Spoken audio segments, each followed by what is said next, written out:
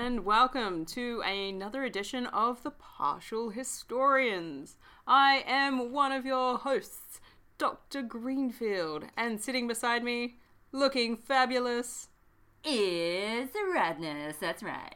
How you doing, Dr. G? Radness. I'm good. All the better for seeing you and hearing your voice. Excellent. Are we ready? Buckle up. We're going on a journey. Where are we going, Dr. G?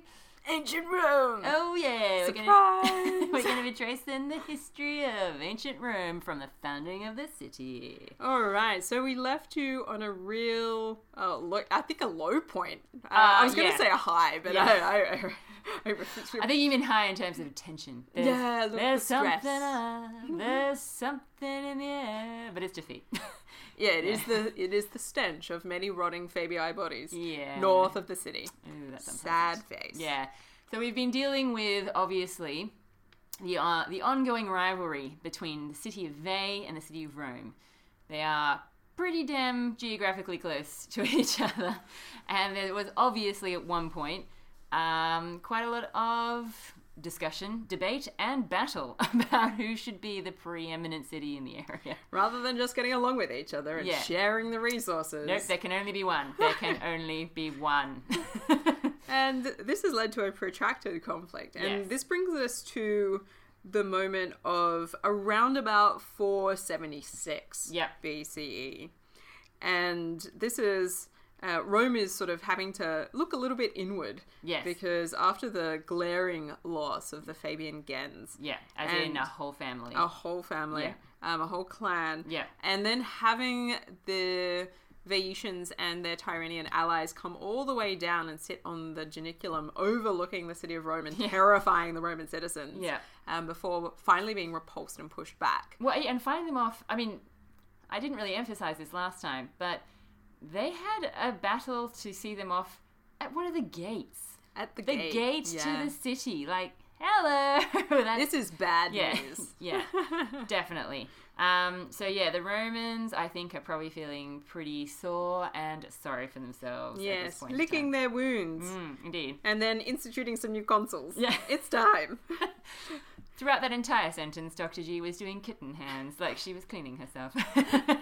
The same way that I do typing. Exactly. It's all the same. It's like, So we have some new consuls. We have Servius Servilius Structus Ahala. Oh, okay. Yeah, that's his full name according to Broughton. No, sorry, I'm surprised because, I think we're a little out of sync at this point in time with our years and therefore our consuls. Ooh, that's quite possible. Yeah. So, some of the events that you're talking about happened for me in, different consular years. It's all very confusing. No, fair enough. And his name is given differently depending on the source material as well. But I have done some investigation. Oh, I know you do. Ahala, which sounds crazy and maybe not very Roman, actually comes from ala, armpit. What? I know. Oh, right. Okay, sorry. I thought you meant the city was called Ala Armpit, and I was like, I'm sorry, what? Excuse me. Yeah. Now, this either means that he's quite the musical. I think he has some talent. He has some talent with some under armpit action. I mean, or maybe he smells. Or are they very attractive? When he raises his arm to go into battle to lead the troops just turn their heads and are like, yes, as you command. No, I'm not buying it. Yeah, I think it's the smell or the sounds that come out of it. His co-consul for this year is Aulus Virginius Tricostus Rutulus. Now I'm with you. Yeah, I'm with you. I've got Aulus Virginius, I've got Aulus Virginius and Spurius Servilius. Yeah, I have Spurius as well. Okay, as an alternative name to Servius. Okay, this is where we're coming from. Okay, good. All right, so yes. Back on page with you, Dr. G. Yeah, okay, cool. And these names might be familiar as well. Yes, we have talked about it. Both. Yeah, we've had some Virginius Tricostus Rutuluses before. I mean, that name again. It's popped up again. Yeah. So Aulus Virginius appears to be some relation to the consul of 479. So just a few years earlier. So if this name sounds familiar, it is, but different guy. Yeah. And the Servilii, we've had them around before, haven't we? Yes. Yeah. And I'm just trying to think of where, but I'm not quite sure. I can't remember either, but I think we've definitely had one of these aha guys. I remember there was that Servilius who was really popular with the plebeians. You know, he was always like saying to the patricians, now guys, maybe we should make, you know, like a concession. And the patricians, no concession. Yeah. That was back when we were talking so much more about, you know, internal conflicts rather than external conflicts. Oh, well, just you wait. Yeah. We've really only got 2 types. Yes, exactly, yeah. Some are coming. Cool. All right, that's where we're at. And this is where Dionysius also makes a really big deal of mentioning the grain shortage. So I know it was coming up in Livy in the previous episode. Yeah. And now Dionysius is also picking up that thread of the scarcity of grain. Yeah. People are crowding into Rome because there is no grain in the fields in the surrounding areas. That's not cool. Yeah, so they're flocking into the city, which is a bit of an issue. Because the city doesn't have any food. No. Everyone's like, well, I'm hungry, and now we're all hungry together. We're city mice, not country mice. We don't make the grain. And this puts the tribunes of this year in a really sort of powerful position. They've got a lot of angry plebeians on the ground in the city. Now, it's been a while since we talked about them, so just a quick refresher. The tribunes are meant to be the people that are representing the interests of the plebs. Yes. Yeah. And the plebeians fought long and hard to get this political representation. Yeah. The tribunes are supposed to be drawn from plebeian families. Yes. So prominent plebeians will put themselves up for nomination, and there seems to be about 5 of them. Yeah, because it's important to know. I mean, it's really easy for us to fall into telling the story this way as well, because, you know, the divide is obviously kind of there. But when we talk about patricians versus plebeians, it's not strictly speaking rich versus poor. There obviously within the plebeians there are, you know, different levels of wealth, and some people are prominent and fairly well off, and other people are dirt poor. So yeah, there are definitely prominent plebeians. It's not just all about, you know, you're either patrician or you're nothing. Yeah, and this seems to be related, in part at least, to where families derive their origin from. Yes. And how long they've been residing in Rome. Totally. Because we know that the family names for a lot of patrician families are coming from the broader regions. So, like, Servilius is a family that's thought to come from Alba Longa. Yeah. The Verginius family is thought to be Etruscan in origin. Yeah. And so then nobody's Roman. Everybody's... Nobody. Nobody's Roman. I am Spartacus. Yeah. But all of them have a legacy claim of some kind. And totally, it seems like the patricians are the people who are really staking out this legacy claim in a big way. Yeah. And we were here first, guys. We were here first. And then the plebeians that are sort of rising up into this are maybe late arrivals or people who didn't have the political nous at the time to get the power plays happening. Somehow edged out. Yeah. Not necessarily poor, no, but definitely angry. Yeah, so it's exactly, and that's the thing. Like, it's really easy when we're talking about this narrative, mostly because we are talking about a narrative framed by people who deal in stereotypes, and so it's easy to make it sound like it's rich versus poor. It's the upper class versus the lower class, but it's not quite that straightforward. Well, at this point in time, it's hungry people versus not so hungry people. Yeah. People who are, you know, peckish. Yes, I'm the hangry versus the peckish. Yeah, I see you, but I know you have some corn stashed away somewhere. Yeah. And that is actually interesting, because I actually feel like Livy is trying to tell me that some people, I think, have been hoarding. I think, I think there's a little bit going on here, but I'm skipping ahead. So there seems to be some hoarding, and so the consuls attempt to remedy what appears to be the rumblings of a bit of an uprising led by the tribunes. Of stomachs. The rumbling of stomachs, indeed. Yeah. And they do send out men with money to purchase grain from neighbouring regions. Excellent idea. Yeah, and then they bring it back, and they do take this expense upon themselves, because they then subsidise the grain. And sell it at reasonable prices in the city. Yeah. Which sounds to me like a much later narrative. I see what you're So I don't know if I'm going to believe this story. Yeah, so later on in Rome's history, guys, as you may have heard, Rome is famous for providing bread and circuses for the people. Bread being a grain allowance. And politicians have also, even before getting into that period of the empire and that kind of stuff, they have done things like, subsidize grain to get popularity, hand out bread, that kind of stuff. So, yeah, it's a popular politician move later on in Rome's history. It is, and I wonder if this is being retrojected back at this point. I feel like it's quite possible. I don't really expect... grain, I don't know. I don't really expect the patricians to be subsidizing the corn supply at this point in time. Yeah. And I feel like everything else about their narrative up until this point, at least from Dionysius, has been very sort of resistant to providing any support for the plebeians besides saying to them that they just need to get their act together and do what's right for Rome. Pull up your sandals and get out there and do your job. You know what you need to do? You need to fight for your city. Yeah. Even if you are hungry. Yeah. We'll feed you later. Exactly. Like, what? But it takes time to make them. But once this food issue seems to be resolved, Dionysius wraps that up quite quickly. They then get the armies together and start to figure out what they're going to do for this year in terms of the military, because they're very conscious of the fact that if they don't have a military action, they'll have to deal with internal political issues. And God forbid they deal with those. Yeah, nobody wants any time on their hands for that. No.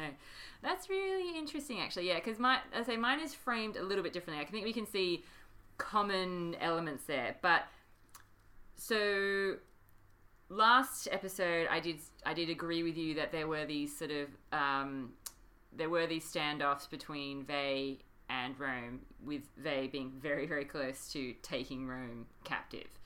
But before really sorting out the grain issues, Livy starts talking about how the forces from Veii avoid like a full-out war after they're mildly repulsed. I'm mildly repulsed. I'm mildly repulsed. My stomach is slightly turning, but I'm not going to vomit when I look at you. It seems like the forces of Veii are really just using the Janiculum as a little fortress. They're sending out raiding parties, which I think you kind of had before those engagements. And this is why the people are obviously pouring into the city, because the outskirts around Rome, outside of the walls, are not really safe. And then the Romans decide that they're going to basically use the same strategy against the people of Veii that they used against Fabiae. That's right, they're going to hatch a reverse evil plan. Does this involve cattle? It does. Amazing. Yeah. So once again, they're like, would you fall for a cow? Apparently. But you know what? I do recall once upon a time, Dr. G, there was a magical cow that people could tell was magical just by looking at it with those big bovine eyes. Back in the days of the monarchy. So there's something about cows in this point in time. Yeah, so basically the Romans seem to, send out some cows to lure. Of course. Yeah. Oh, the old cow tactic. Yeah, to lure the people of Veii out. And they once again go, ooh, cows. No, ooh. And again, they're hard to resist. They get trapped. And so they're slaughtered because they're surrounded by greater numbers. Yeah, it's very confusing. It's very confusing. It really is basically the same strategy. Yeah, that's amazing. Yeah, and so I'm a bit out of order with you, but yeah, no, that's fair enough. Yeah, and then the consul Servilius, he's made camp nearby the Janiculum, obviously, which is near Rome too as well. And so the people of Veii seem to launch an attack on the camp, and they are, anyway, it's all, I feel like I'm getting very out of order with you, because I feel there's a lot going on there. I don't want to get too far ahead of myself, but I'm up to the consul Servilius facing an attack. I don't know whether that appears anywhere in your narrative. Okay. Yeah. I will stop there. But then we've got more talk about the corn. So all that other stuff happens. I don't know whether that's meant to fall later in your narrative or whether that's just extra detail. I'm not sure. So Dionysius definitely prefaces this year as the grain has to be dealt with first. That's an issue. You can't have the army if they're not fed. And then they are fed and they're like, okay, it's time. And it's not at all clear at least Dionysius doesn't specify where these battles are taking place. Right, but we know from his narrative from the end of the previous year that the Tyrrhenians are sort of moving back up north. And it seems at this point the Romans are then following them. So the Janiculum has fallen out of the narrative. Yeah, oh sorry, so he's not at the Janiculum yet. He's near the Janiculum. Then he gets closer to the Janiculum. And this is the thing that Livy says. This is the weird thing. So it seems that he thinks that the consul is actually, I mean, he's seemingly trying to press some sort of advantage that the Romans have obviously managed to gain, like through cows or something. And press the cow advantage. Exactly. Moo cow. Don't bother me. Yeah. So it would seem that because there is still a scarcity of corn and grain, Livy's like, this isn't a great idea, that the consul is pushing an attack on the Janiculum and, you know, pushing the attack on Veii. And as a result, there is a shameful defeat of Servilius and his forces. And he's only saved by the other consul coming to his rescue. Okay. Yeah. I think there is some parallels here. Okay. And actually, I think we might even be on the same page. Okay, all right, And perhaps the location of the things that Dionysius is describing are probably the Janiculum. Right, okay. Because he doesn't specify, so let's go with that. Okay, good. So we have this moment where the Roman forces cross the river in rafts. Right. Very exciting. Ooh. I'm like, well, you got to do it somehow. Which definitely means they were on the wrong side of the Tiber. Yeah. Which means we're on the Janiculum side. Yes. Which is good. Yeah. And the Tyrrhenians sort of, they get caught up in a sort of a skirmish, first of all, with the Romans. And the Tyrrhenians are like, ooh, retreat. And they go up the hill. And Virginius lets them go. Yes. He's kind of like, do not pursue. Looks at all of his troops. No, we'll send the cows. But Servilius sees an advantage. Okay. He's kind of like, well, I'm my own consul. Yeah. Thank you very much. And if you're damn their pride. if you're gonna wait, I'll take the glory. Yeah. So he goes for it, and not realizing that Tyrrhenians are a little bit cleverer about battle than they used to be. Yeah. Because they just turn around. Turn around, bride. And yeah, exactly. That moment. And so he's pushing forward and the Tyrrhenians are like, quick, about face. And he's like, ugh. Yeah. And they come back down the hill again at him. And all of a sudden, what seemed to be his glorious advantage and sort of taking the courageous, I'm going to pursue the enemy, not realizing for some reason that pursuing them up a hill is a terrible idea. Yeah. And that's exactly, I think, what happened. I think that's exactly what's happened to Servilius in my account, in that he's had some success at first, got way overconfident. He's like, they're retreating, chase them. Yeah, exactly. Which is a reasonable tactic on flat ground or even in a forest, but not a good one when they're retreating up a hill, because they're gaining the good ground. And anyway, I feel like it's not my place to explain tactics to a Roman general many millennia past, but I'm going to do it anyway. I'm like, buddy, he's going up a hill, just let him go. Look, I think I knew from a young age, high ground, good. Yeah. And it's like, those guys will come down when they get hungry. Yeah. And we all know there's a grain supply issue. Yeah. But no, he doesn't wait for that. Virginius moves around the other side of the hill. Yes, this is what I've got too. Yeah, so he comes around to take the Tyrrhenians from the rear. Yeah. As it were. Woo. Oh well, you Raunchy. know. Things that happen in camp stay in camp. And it's at that point that the Tyrrhenians are really caught and they fight, but they lose. Yes.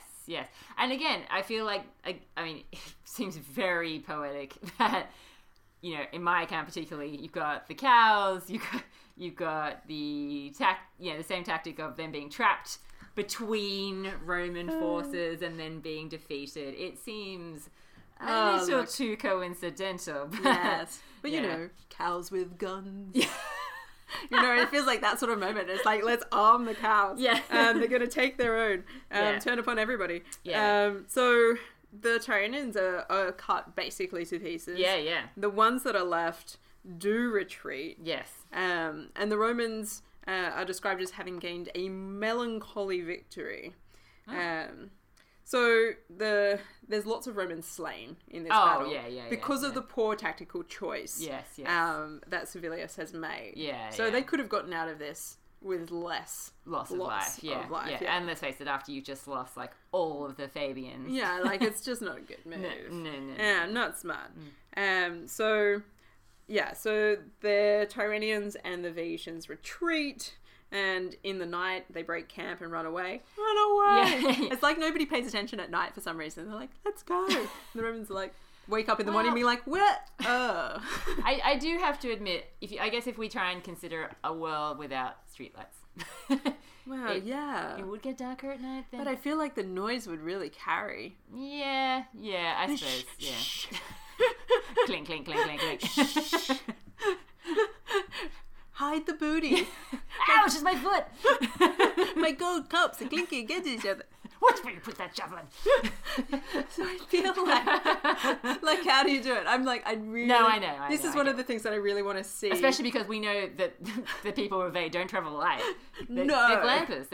Look, they like the lifestyle. So I feel like, I don't know what's going on. No, I know what you mean. But at the same time, I mean, even if you did hear it though, what are you going to do? Like, yeah, look, I don't know. Yeah. I mean, if you run at them in the darkness, you might as well just be stabbing your own people and not realize. Exactly, yeah. So it could be an issue. Yeah, so for Livy, this is basically the end of war with Veii for a while. I mean, as in... wow. No, sorry, no, I should say for a while. As in, for now. That's like the war over. Yeah.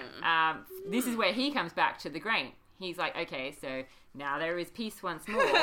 And with peace comes plenty.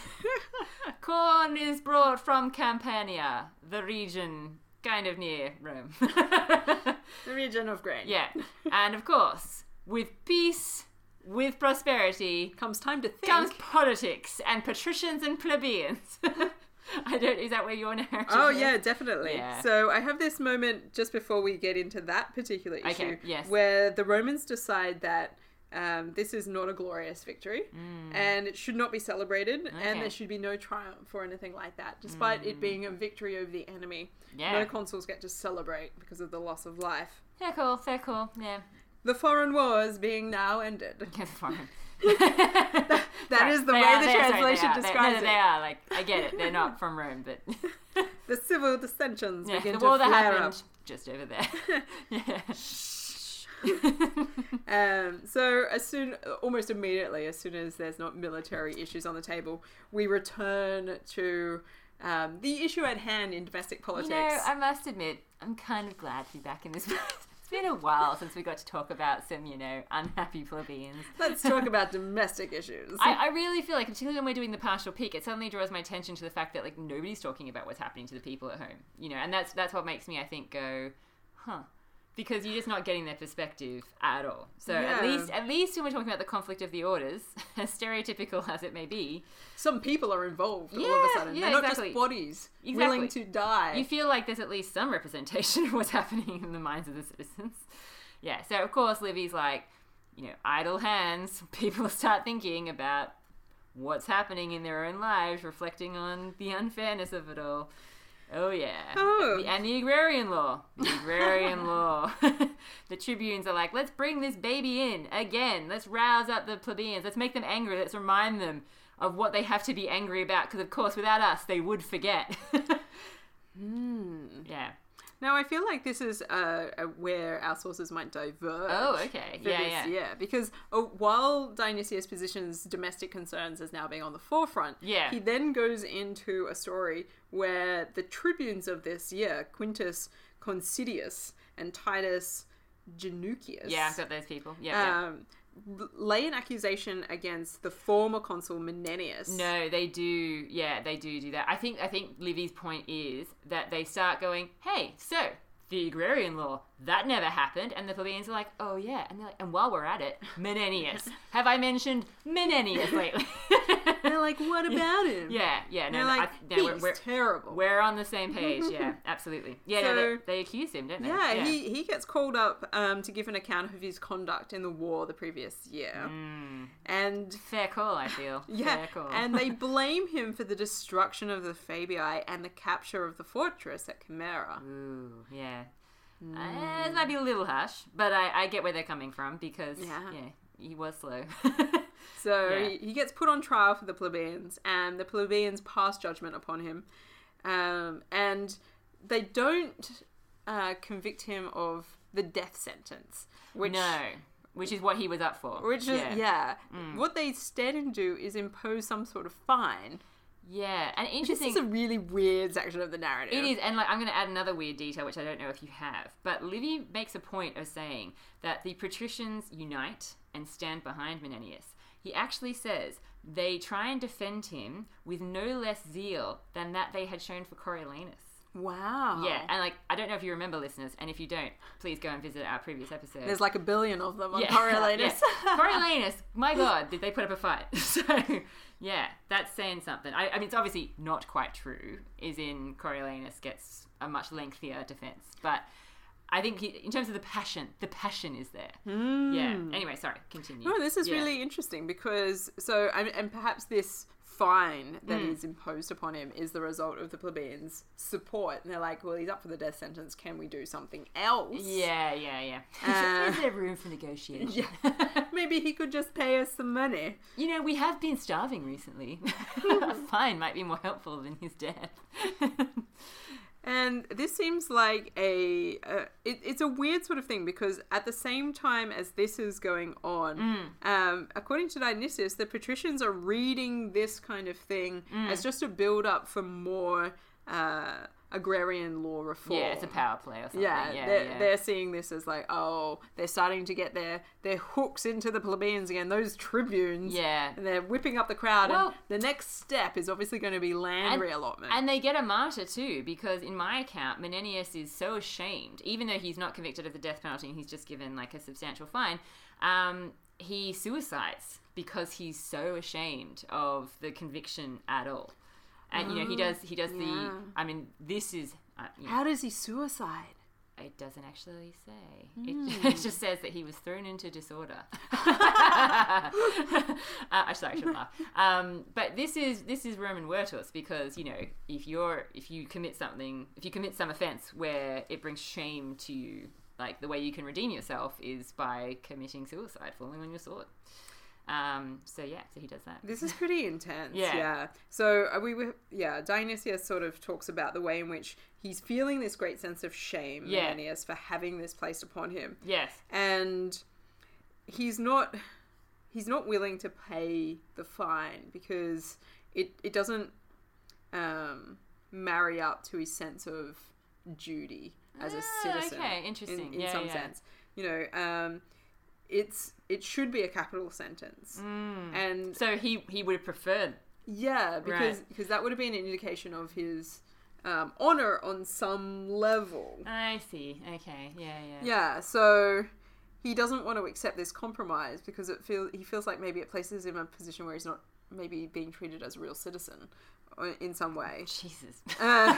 Romans. Yeah, so he stays at home apparently, admits no one, and wasted away through dejection and abstinence from food. Oh, for heaven's sakes. Okay. Yeah, he goes on a hunger strike and dies. Well, I mean, look, I feel like that, even though Livy doesn't give me those sorts of details, I do feel like that kind of marries up with, Livy does say, he's so ashamed, he's really stressed out, anguish of mind. So, yeah, it doesn't sound like a quick... it doesn't sound like he literally fell on his sword. It could marry into, the slow demise. Suicide. Yeah. Oh, God, that's depressing. I don't think there's nothing worse than death by starvation. Look, but I don't really know what to make of this section of the narrative, I'll be honest with you.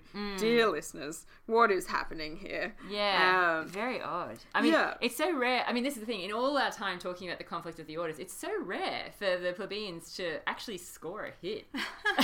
And they score a hit, and it's half a hit, and then the guy feels so ashamed that he just starves himself to death. And see, Livy, again, probably moving on rather quickly, so apologies if I'm doing a bit of a spoiler here, but Livy races immediately into the fact that there's also a charge brought against Spurius Servilius, the other consul, another consul, because of him being, a keen being against the forces of Veii at the Janiculum. Oh, yeah. So, my Dionysius has a lot to say about this. Okay, so I won't rush into it. But, Servilius is quite different to Menenius in that he is a bit more Coriolanus-like, in that he's like, I didn't do anything wrong, whatever. And so he's feeling pretty confident Yeah, whereas Menenius seems to take the charge quite seriously. I feel like that may be, guilty mind. Yeah, I mean, was he dragging his feet? Well, yeah. Only he knows. Yes. Mind you, he did not necessarily know about the cows. I mean, let's not discount the role of the cows. Who could know about the cows? Yeah, exactly. Yeah. Anyway. Yeah, so that's kind of where I am at. So what does Dionysius add to... Does he have more to say about Menenius? No, that's the end of the year as far as he's concerned. So he moves on with the narrative. Okay, good. Me too. Yeah. So this brings us to circa 475 BCE. Do you have Caius Nautius and Publius Valerius? Yeah, okay. Publius Valerius Publicola. Son of the famous Publicola. Oh, yeah. I don't think we've had a Nautius before, though. I don't think we've had a Nautius before either. No. But apparently, the Nautius patrician gens takes its history from Nautes, the companion of Aeneas. Nice. Okay, so definitely an ancient family. Yeah, and this is the guy to whom Diomedes surrenders the Palladium. Ooh. And I love the Palladium because it's one of these objects that ends up in the Temple of Vesta. Ah, of course. I'm leading up to something exciting. Back to Vesta. My eyes light up. So Nautius Rutilus. Apparently, Gaius Nautilus Rutilus. Yeah. Okay. So these two guys, both new to the consulship, very exciting. One with a highly distinguished and political family in the Publicola line. Yep. One with a highly mythological family. Yeah. Just, me and my buddy Aeneas. Yeah, exactly. Dude. Son of Aphrodite. Whatever. It's happening. Yeah. And immediately, almost immediately, as the tribunes are brought in as well. So we've got some new tribunes. Lucius Cadicius. Yes, I've got that. And Titus Statius. Titus Statius. Titus. Titus Statius. Yeah, Titus Statius, yeah. They accuse Servilius, or Spurius Servilius. Yeah. The consul of the preceding year. So the one that served with Menenius. Yes, yeah. The one, the served with Virginius. Yeah. And they bring him to a call for account, not for any particular crime, it seems. Oh, okay. Well, mine is definitely misconduct in the battle against the forces of Veii. Yeah. Yeah, see, this might be Dionysius's lead into a very long and potentially boring speech that Servilius gives in his own defense. Okay, yeah. So he's accused of, to discuss his bad luck. Yeah. Bad luck of what, being accused? Not for any crime, but to talk about how badly he did everything in the battle. Where he pursued the Tyrrhenians up the Janiculum. Yeah. And then caused a lot of loss of life for the Romans in the process. Okay. They're like, you want to talk about that, buddy? I think that's why Livy's a much abbreviated version, of course, rather than giving me a lengthy speech. He just says that Servilius faced off danger as he had done in the battle itself by just being hella bold. Oh yeah, look, I'll give you some of the choice things that he does say. Yes, please do. Yeah. I'm not going to go through all of it because it's horrific. In a speech of undaunted fortitude, go for it. Yeah. So he's accused of daring beyond prudence, and in doing so, losing the flower of the Roman youth. The flower of the youth. Terrible. Never lose the flowers, guys. And he goes on for quite some time. He's given pages, so we know that this is important to Dionysius. Okay. A good chance for rhetoric. But he says things like, if I've committed a crime, let me defend it. If you've simply decided that you wish to punish me anyway, I'm not going to bother talking. That's his first move. Roman He's logic. like, you haven't really accused me. So I think they have. If this is just about killing me, let's get on with it. Yeah. And so he whips up the crowd in this way, and the crowd's like, no, talk, we want to hear you. Rhetoric, please. Yeah, we'd love to hear you talk. Yeah. This is what your education has been training you for. And he's like, I'm not guilty of any crime. And this is easy to see. He's like, I saved you from starvation. I sourced the grain. That was the first thing I did in my consulship. I made sure everybody was fed. Well, so you can't say I don't love the Roman people.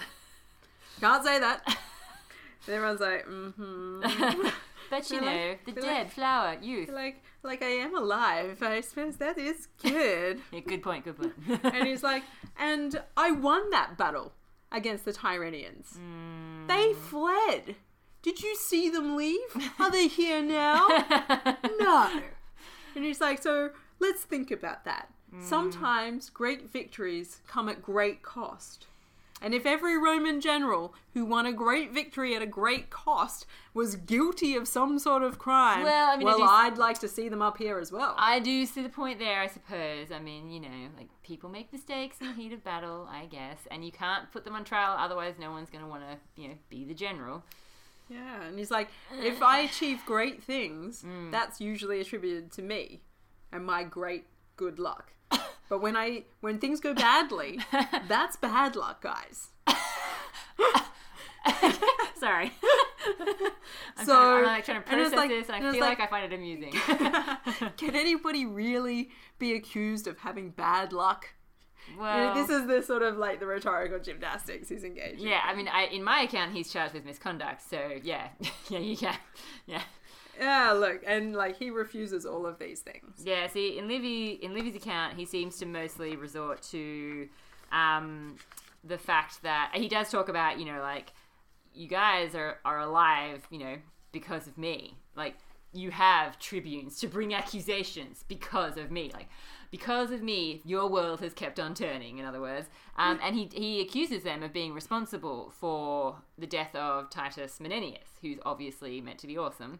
And also the fact that, you know, Menenius is from this family that, you know, have brought the plebs back into the fold, and what did they think about that? And his colleague of the year, the previous year, Verginius, is brought in to bear witness, and he seems to be like, yeah. He's a solid dude. Yeah, exactly, yeah. Made a mistake, but I backed him up. Yeah, exactly, yeah. It's all good. It all worked out well. And Livy definitely says that the thing that seems to sway the people the most is this idea that, you know, Menenius was maybe given a bit of a raw deal or something.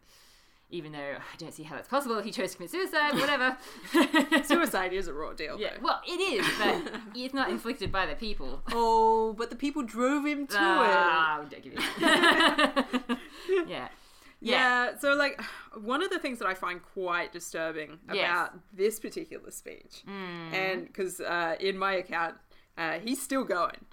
He's got some more to say. Oh, of course he is, yeah. He makes this about, he sees this as a cover accusation to really get at land allotments again, which he finds offensive. And he's like, how dare you place me in this kind of danger when really we all know that this is about the land.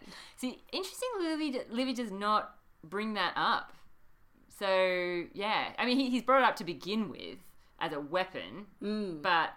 yeah, it's interestingly not really part of my narrative at all. I wonder why Dionysius is so much more obsessed with the land I wonder if he was hungry when he was writing this book. You know what they say? Don't ever shop when you're hungry.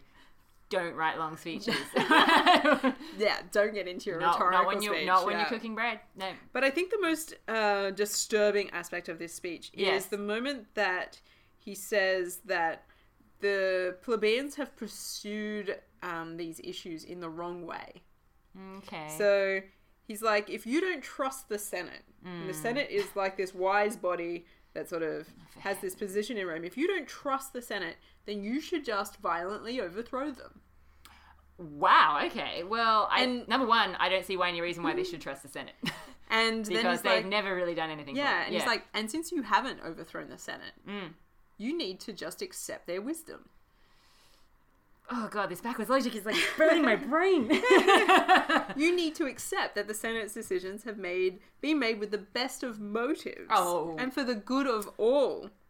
And if you believe in this system and you accept the Senate's wisdom and you haven't overthrown them, so you must, then you've used the wrong tools. You should have sought to obtain what you wanted, this land allotment, through the same types of persuasion as the patricians used, not through violence. duh, this is crap. This is crap. This is the worst. Yeah. Sorry, I don't have any other words for it. I'm trying hard not to swear violently.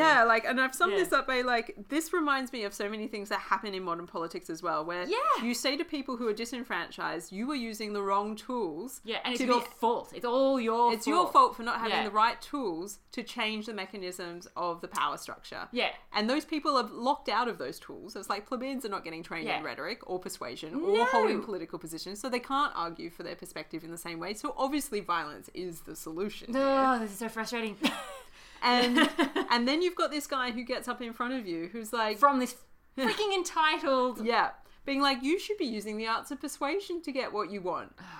While the plebeians are like, I'm literally starving and I haven't had an education. On top of which, I mean, hello, how many times have the tribunes tried to be persuasive, tried to speak up for them, and the patricians are always like, yeah, but no.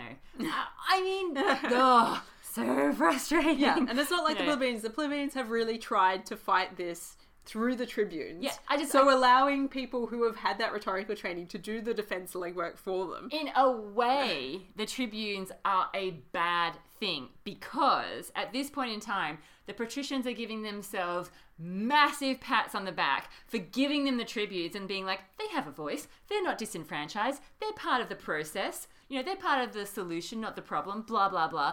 And really, they've still got this massive group that are massively challenged politically. They don't have the rights they should have. They don't have the representation they should have. It's really killing me.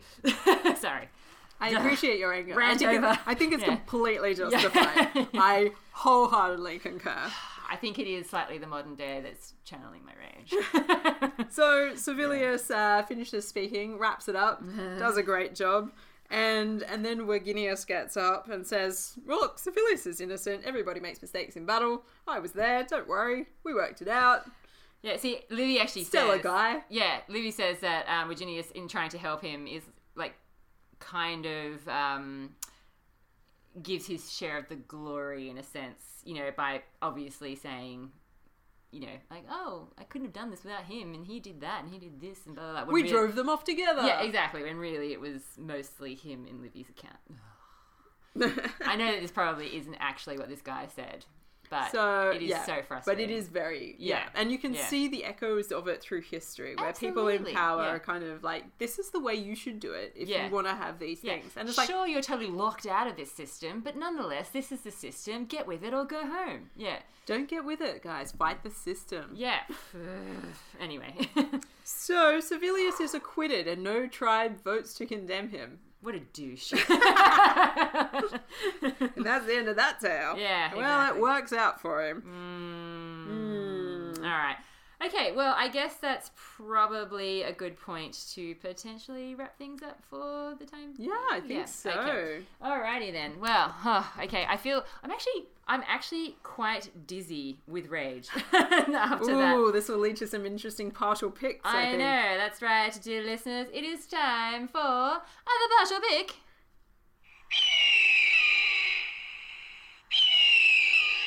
Thank you, Mr. Eagle. Oh, yes. All right, Dr. G. All right. What's our first category? Military clout. Okay. Well, I mean, it's definitely better than a 1. Well, they have chased off the enemy. That's true. And according to Livy, temporarily, well, for now, that chapter is closed. I guess it's probably, I don't know, like a 5 or a 6? Ooh. Well, it's not a great victory, is it? No. I mean, they do have a lot of loss of life. There were cows, though, Dr. G. Oh, there were cows, yeah. Look, maybe a 5 then. Okay, all right. So we got a 5, all right. Then we've got... Diplomacy. Okay, now we agreed last time this was external diplomacy, wasn't it? It's got nothing to do with internal. I don't think so. Yeah, diplomacy has to be foreign. It's going to be low on the scale, surely. Yeah, there's no negotiations or nothing, yeah. So nothing? Well, they don't talk. If they don't do anything. No. All right. Expansion. Nope. Just their own territory back, really. Yeah. Virtus. Now. Okay, here I feel like we've got something to work with. So according to Roman standards, I feel like what Menenius did was an example of virtus. Mm-hmm. Sacrificing himself? Yes. Mm-hmm. And trying to redeem, and succeeding. according to the way the Roman people seem to react to it. So, yeah, redeeming himself for shameful actions committed in the past by committing suicide. Now, Spurius. Oh, yes. Well, I feel like with Servilius, the patricians would probably say he had demonstrated a lot of virtuous. I agree, because he's basically up himself and a massive douchebag and insults all the plebeians. Really ballsy. Yeah, exactly. That's the kind of thing that the patricians love. Yeah, so I don't know, like, do we want to go like a 7? Ooh. I know it's high, but I mean, I feel... Yeah, okay. Two people demonstrating what Romans think is good manliness. Well, yeah, exactly. I mean, that's why they're in the spotlight in this episode. So. Indeed. Yeah. All right. Citizen score. Ooh, okay. I feel like this isn't going to be good either. Yeah, this is a bit low down on scale. I mean, they've got some grain. They have got grain. They're no longer starving. Huzzah! Yeah. Turns out the guy that got them the grain is a douchebag. Yeah, that's right. Would you accept grain from this man? I agree. I was hungry, yes. They're not starving anymore. And look, I guess on the positive side, the tribunes do seem to be doing their job. And in the background of all of this is the idea that land reallotment is on the agenda. Still, even if it's not in the foreground of the narrative, it's definitely lingering there and everybody's thinking about it. And this is, I think, is another key message for people of modern times. Don't give up. The powerful never give up their power willingly. It takes time to chip away and change the system. Oh boy. Oh yeah. So they are chipping away. They're chipping away. They're chipping. Yeah. There's a lot of chips going on. So maybe a 3? Yeah. I mean, I feel like we're really dealing with very stereotypical plebeians at this point in time, in that they're just like, they're getting mad. The tribunes are directing their anger down a certain pathway to get what they want. It achieves some result. But then the plebeians are, as usual, made to feel guilty.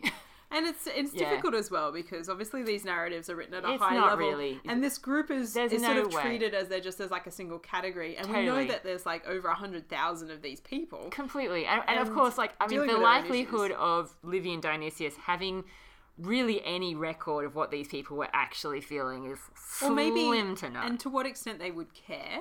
Well, exactly. Coming from an elite position, they're just a stereotypical blob. Yeah, so, but from what we're told, I would say 3. It has to be a 3. All right, a 3. So that gives us 15. It does. Woo! Yeah. We made it past Rome, 5. You've exceeded expectations for this episode. Haven't hit the pass mark yet. Not even close. But 15 out of 50 golden eagles for you today, Rome. You are rebuilding. Making a comeback. Yeah, well, I feel like we have got some happier times ahead. Like, there is going to be some stuff, that's more in the positive.